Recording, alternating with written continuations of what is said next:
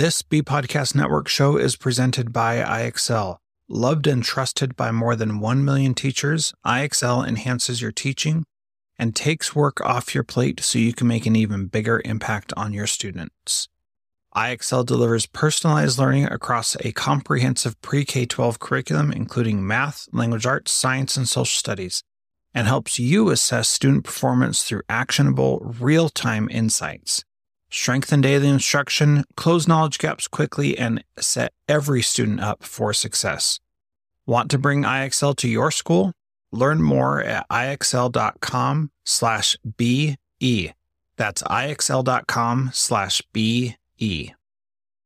We are proud to partner with MyFlex Learning. MyFlex Learning is a scheduling platform that helps middle and high schools meet the individual needs of all students. Students can easily create and manage time for flex blocks, win time, activity periods, RTI, counselor and teacher appointments, and so much more. Even my favorite, synergy time. And with its built-in accountability tool and reporting features, MyFlex Learning solves your challenges around getting kids where they need to be and understanding how flex time is spent. Make flex time work for you. Visit myflexlearning.com/BE to learn more and receive $500 off your first year. That's myflexlearning.com/BE.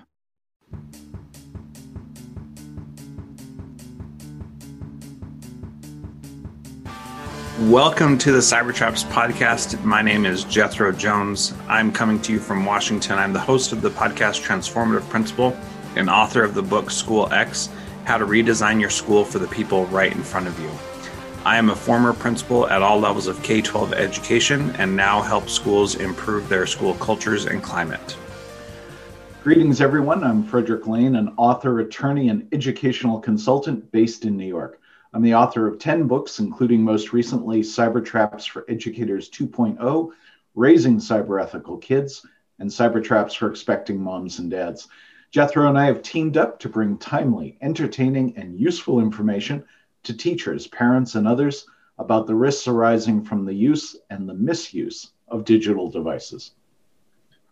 Over the coming weeks and months, we'll be talking to some of the nation's leading experts from the fields of education, parenting, sociology, and cyber safety. Join us as we look at what it takes to better navigate our increasingly high-tech world. Today, we'd like to thank our mission partner, Buoyancy Digital, who is a digital advertising consultancy with an ethos. Buoyancy was founded by Scott Rabinowitz, who has been in digital media since 1997 and has overseen 300 million in youth safety compliant ad buys across all digital platforms. For IAB, Google, and Bing accredited brand and audience safe advertising sales solutions, media buying and organizational training for media publishers, let's chat.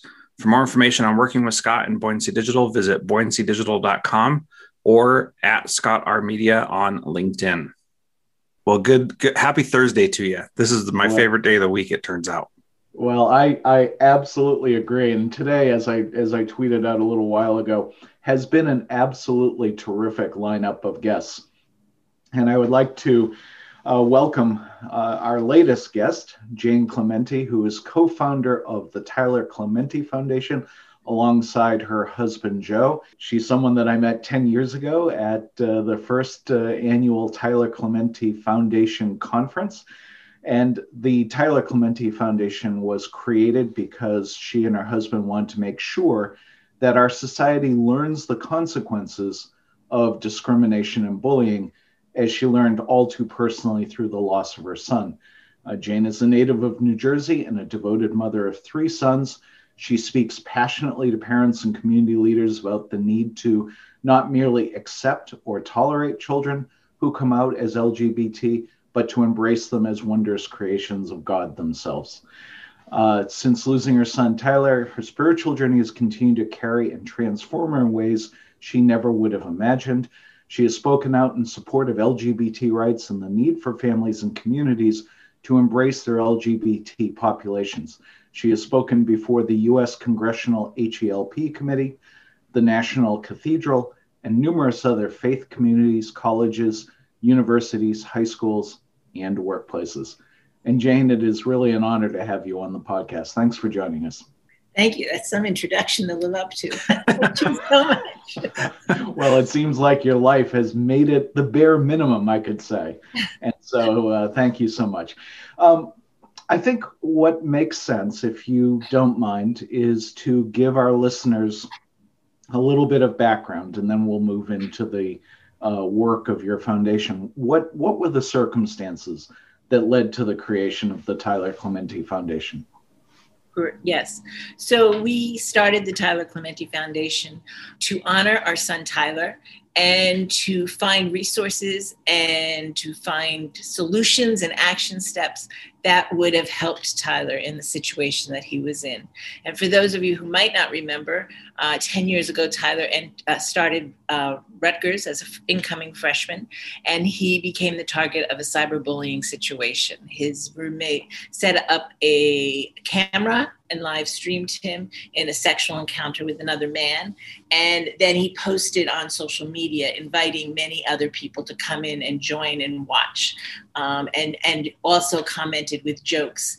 And Tyler continued to read those jokes on social media, and his reality spiraled out of control. And he made what we call a permanent decision to a temporary situation. And he became very isolated and withdrawn and lonely. And within a few short hours, really days, Tyler unfortunately made that decision, and he died by suicide. It was September 22nd, 2010. So it was almost a little over 10 years ago, when he was only 18 years old. And that's why Joe and I set up the foundation. We do believe that Tyler was targeted because of his sexual orientation. So that's why, even though our organization does not focus only on LGBTQ issues, our mission is to put an end to all online and offline bullying in schools, workplaces, and faith communities. But with that said, we do have to recognize the fact that many surveys and polls and research shows that the LGBT community is targeted more often than their counterparts. And we also recognize the fact that that is such a big part of who Tyler was and why his situation unfolded. Jane, certainly speaking as a parent and someone who's worked in this area, I have a lot of admiration for the way you've taken this loss and tried to turn it into something positive for other people. We met in 2011, as I said earlier, and that actually was the culmination of my work on my first Cybertraps book, The Cybertraps for the Young. And I remember following the incident with your son and the aftermath of that. In terms of setting up and creating the foundation, how did you find that process? Was it difficult? I mean, it must have been a very fraught time for you. It was an interesting, it's hard to look back because I can't even remember most of the steps. And I view it as a person of faith. I do believe it was just kind of ordained and serendipitous, and many, many good people came around us and supported us. And I'm not sure that we would have even thought to start an organization, except we did raise a lot of media attention. Tyler's story, for some reason, garnered lots and lots of media attention. And it was like, well, what can we do with that attention? How can we use it for good? And that's really, it was really more about the media than about using Tyler's story per se, because sadly, this has similar situations have happened to many, many people.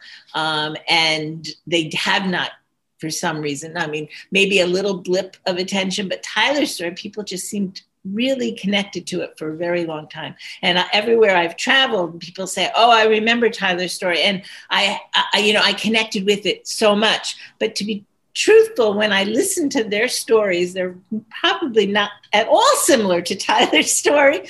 But the one commonality that I can connect with is the pain and the shame and the humiliation, the emotional toil that bullying has on a person. And whatever their situation was, it had that same horrific inner pain that Tyler experienced. And for that, there was that connection. Well, that makes sense. I guess in answer to your implicit question, I remember following this, that that the driving circumstances would have been really the novelty of what was done to your son at the time that this incident occurred. We weren't experienced as a society with streaming video and putting live content online and things like that. It was unfortunately a very novel way to cyberbully someone. And then, of course, the implicit intimacy of it. And then the last piece of it is that it had the misfortune of happening in the New York media market, which, as I'm sure you're well aware, is just a shark pit of attention. So that I think contributed a lot to it. Can you talk a little bit about the response of the university? How did you find them to be helpful, or were there things you took away from dealing with them that other parents should think about? Rutgers University was very quick to respond. They were very helpful to us in those early hours, making sure that we were taken care of to be able to get to the campus, to get on the campus, to remove Tyler's belongings before any press knew what was happening at all. So they were very concerned with our well-being and making sure that our family was protected. In months to come, we engaged in a really healthy conversation about how we could partner together to make it better and make something positive out of the situation. So they were right on board right from the beginning. We do have a memorandum of understanding, and we have created a Tyler Clementi Center at Rutgers, which is working on research. It's taken a few spins and turns over the last 10 years, and it's probably a little bit on hiatus with COVID. Things are not quite the same as they have been, but we do expect for great things to come out of the center, as they have already. They've done a few conferences. They've sponsored LGBTQ research with other partners, and I am very positive about that outcome. Plus, they did some initial internal changes because of Tyler's situation. And there were many, many changes, and I wouldn't even be able to enumerate all of them, with housing and on-campus student life and resources. They partnered with us in doing a Day One initiative a few years back, and they read the Day One script to incoming freshmen. They partnered with Chegg and us, and creating little safety boxes that gave cyber awareness as well as physical things that might be comforting, so that it would intrigue the freshmen to open up the boxes and read the information. And the biggest safety that I think was using the digital world for the good that it was created. And that is that after 20, I'm thinking 12 or 13 maybe, all incoming freshmen, I believe, asked a question if you were LGBTQ friendly. And those friendly people are matched together and unfriendly people are matched together. And that question, using the technology that's available, is discarded. It's not held in your record. It's not reported to family. It's just a question of matching people, because I do think that if that had been implemented for Tyler, he would not have had that roommate. So that roommate would not have had used the technology against Tyler. I just want to repeat what you said, that technology was cutting edge at the time. You know, we didn't even have iPhones. You have to remember, this was 2010.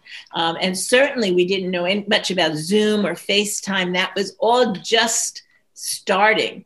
And the idea that you could send out a message on, social media or text and tell people, FaceTime me and it'll turn on the camera. That was cutting edge. That was not a norm. We wouldn't have known to look to see if there's a green light on your computer at the time. And why would somebody face a computer toward your bed and things like that? You wouldn't even think about those things at that time. Yeah. And those are things that everybody should be paying attention to now. And just thinking, like, where are there cameras around? Where are there phones around? And assume that things that we are doing could be shared and broadcast. And so I want to approach the idea of, this question about, are you LGBT friendly? And that seems like it could be a hot point for some people, that they could feel like that's an invasion of privacy or something like that.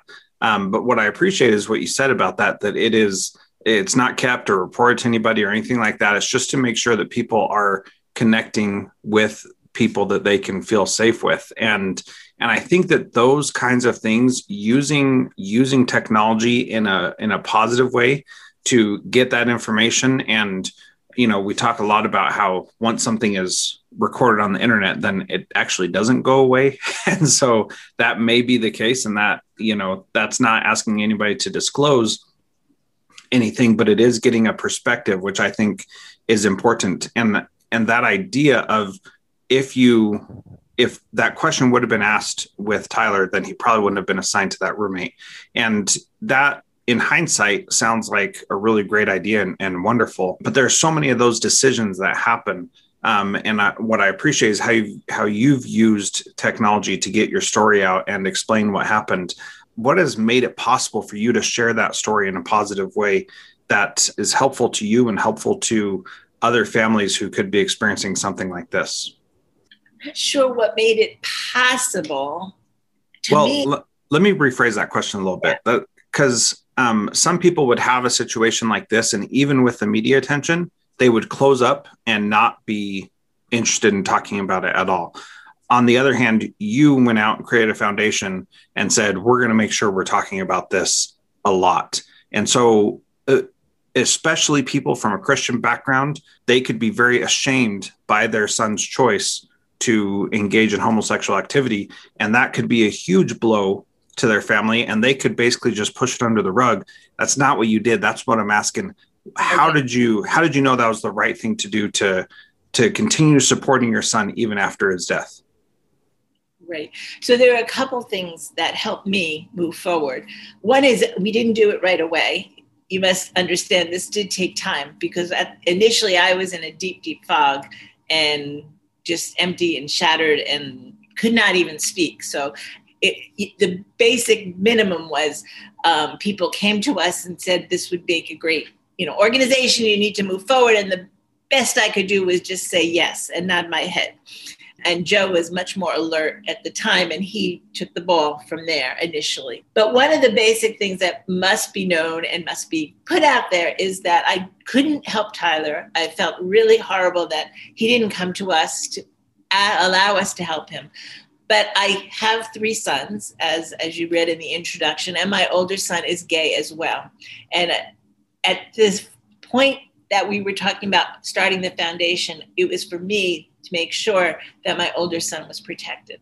And I couldn't let anyone harm him or anyone else because of their LGBT or their sexual orientation or their LGBT, the fact that they're part of the LGBTQ community. And for me, I needed to make sure of that.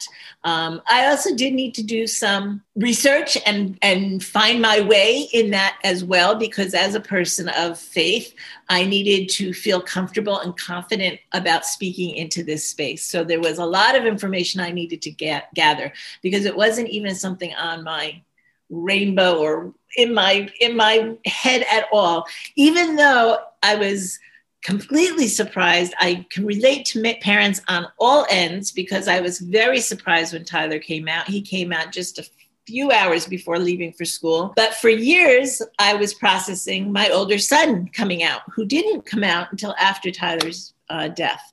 So I relate to parents who are surprised by their child coming out, and I relate to parents who were like, oh yeah, I've been waiting for this. But for some reason I was able, I think maybe because my faith was very, very small at the time of Tyler's passing, that I could compartmentalize myself, and I wasn't fully anything.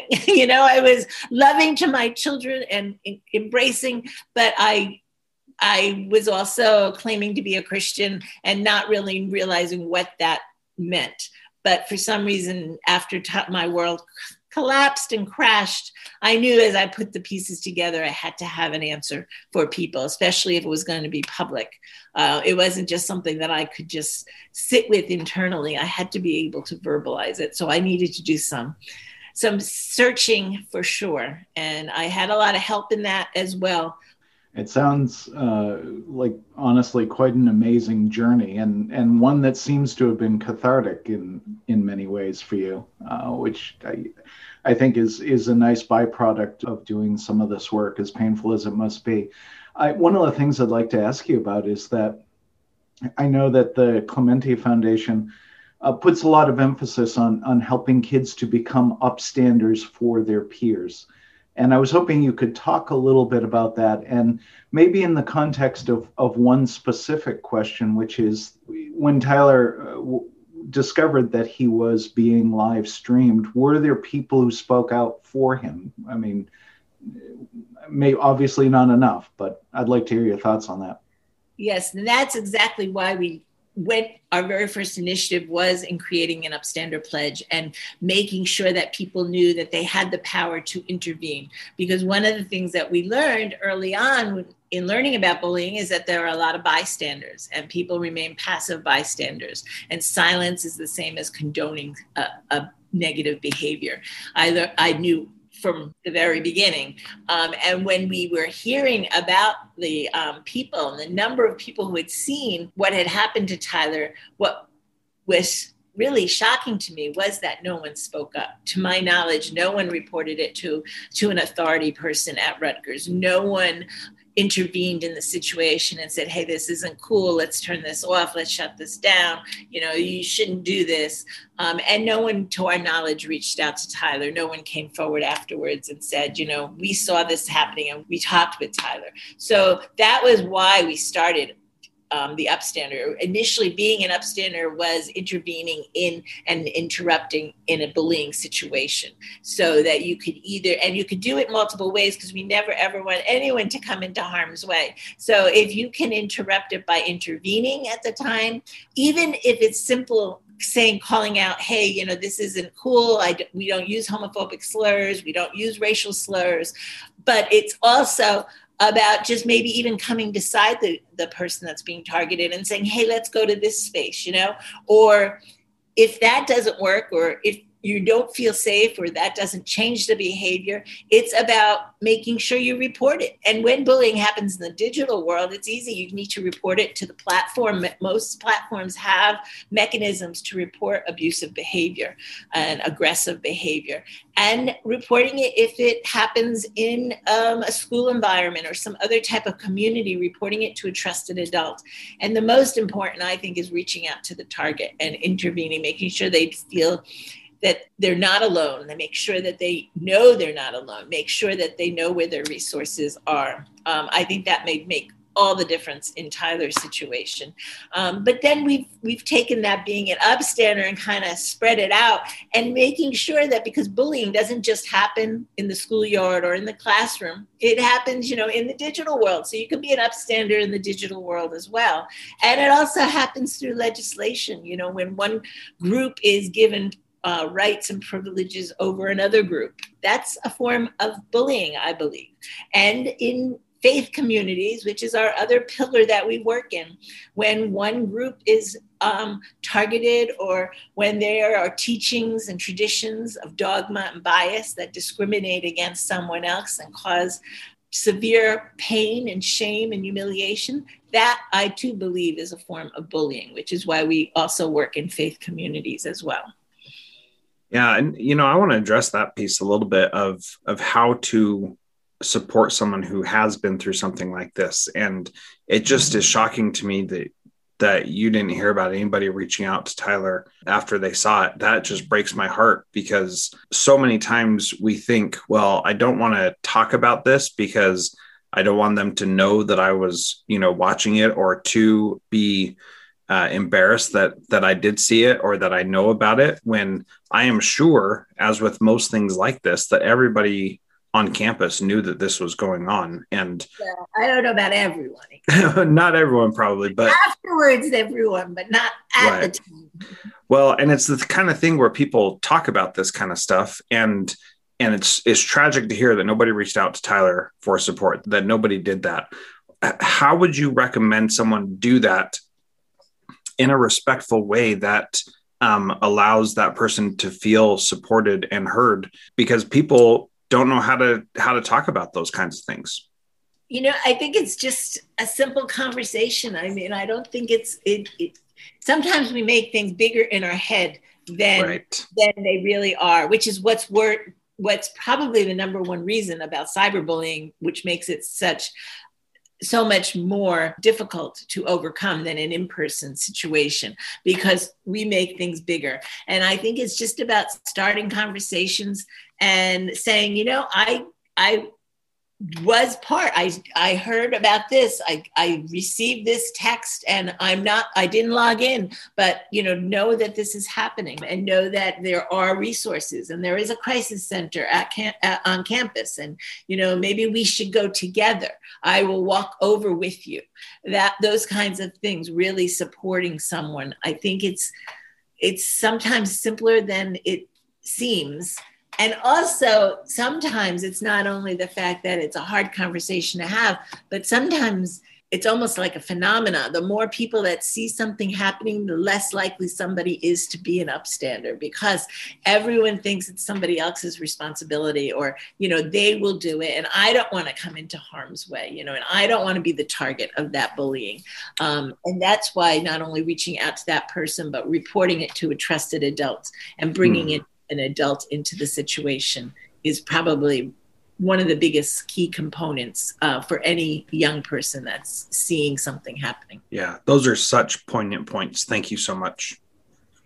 And Jane, I guess one of the things that I would ask is, given your experience and the work that you've been doing, would you say that the safety mechanisms that are out there are better now than they were a decade ago? What positive changes have you seen, or are there still things we need to do? I do think there has been some change and some positivity has happened, because mostly around conversations, which were started in the fall of 2010 because of Tyler's story, as well as that fall, there were several other sort of high profile, so to speak, suicides, so to speak. So there has been lots of conversation, but unfortunately, I think we do need much more work. I think, unfortunately, in the last 4 years, we are a nonprofit, and I don't like to speak politically, but I think somehow negative, especially cyber negative behavior has been normalized. The negative, harmful behavior has been normalized, and we need to keep talking and keep shouting about it. And it's not just one organization, it's lots of organizations. We have to normalize good behavior, and we have to support and compliment good behavior. Sometimes some people attack or try to combat this kind of behavior by targeting the aggressor, but sometimes it's about creating a culture of kindness. One of the schools that I spoke at, their philosophy is giving positive recognition and to good behavior. And that's an important part of the aspect too. I mean, everybody is a different, unique individual for sure. And there's lots of voices that speak differently to different people, which is why I think we need to have different ways to combat negative bullying behaviors. And legislation is certainly a component of that. Some people need those boundaries. Other people need to have their hearts and minds changed. And in order to really see a change, I think we do need to change hearts and minds.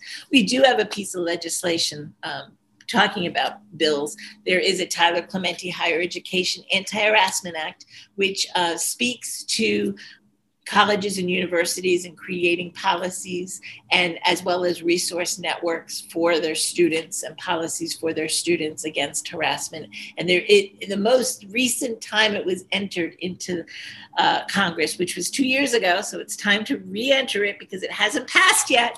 And there was a component for cyber safety as well in the digital world, so that's an important aspect as well. So maybe it will get reintroduced soon. It was reintroduced 2 years ago. It was first reintroduced right after Tyler's passing by our then Senator Lautenberg at the time in New Jersey. And now it's been reintroduced by different members of Congress. And the last time it was Senator Murray and Senator Baldwin in the Senate. I will definitely do a little bit of research on that, because that's the kind of thing that fascinates me. Let me ask you one final question before we kind of bring things to a close. To what extent have you worked with the major tech companies? How have they responded to the things you're trying to do, and what do you think they should be doing? So we've reached out and haven't had much response back from the tech companies. I think they understand their platforms better. I'm not sure, but there certainly needs to be a better mechanism to report abusive behavior and to close it down. Of course, there is this little issue of First Amendment rights that is a very delicate issue. And I'm all for my protection of rights, but to speak and to share my feelings. But I think we have to make sure that we don't tear someone down in sharing our rights. I think we need to learn to have healthy conversations around the issues and not destroy someone's character as we are discussing the sides to an issue. And which is why I'm not so sure the platform's responsibility so much as teaching people, and changing those hearts and minds. It's about making sure we teach our young people to behave in the digital world as we do in person. If we can't say it to their eyes and see the pain that your words are inflicting, you shouldn't be saying those words. One of the things I always like to say is that whenever you write a text or an email, to take a minute and just pause, take a breath, and reread it before you hit that send button. And if it is building someone up and encouraging them, then send it out into the world. But if it's tearing someone down and destroying someone, I would hope that you would rewrite it or maybe just discard it altogether. I think we need to have work and help from those tech companies, but we also just need to teach our young people how to behave in the digital world. This is a new world, right? I mean, it's the Wild West of their generation. And we don't just give the car keys to a 5-year-old and say, here, see what you can do with it. And I think that's why parents need to partner with their young youth and their children and teach them and model good behavior in the digital world and help them along, cultivate their skill set as well.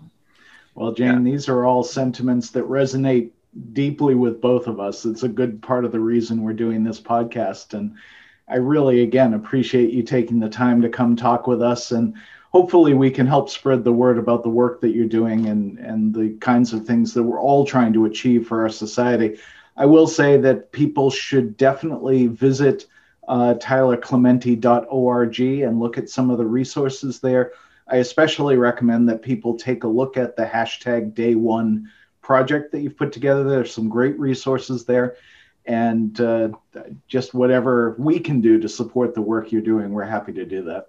Great, thank you. And I hope that people use the digital world for good, which for us is also to like us on social media, our social media platforms. We use Instagram, Twitter, and Facebook, and follow us and reshare our messages to amplify good in the world. Well, we certainly will do that. Thank you. All right. Well, that wraps up this episode of the Cybertraps podcast. In the coming weeks, we will continue our coverage of emerging trends in a variety of areas, including digital misconduct, cyber safety, cybersecurity, privacy, bullying and harassment, and the challenges of high-tech parenting. Along the way, we'll talk to a growing collection of interesting experts who are helping us to understand the risks and the rewards of digital technology. You can find the Cybertraps podcast on all your favorite podcast apps. We hope that you'll share the show with your friends and colleagues and reach out to us if you have questions or topic suggestions. If you'd like to follow us on Twitter, I'm at Jethro Jones and Fred is at Cybertraps.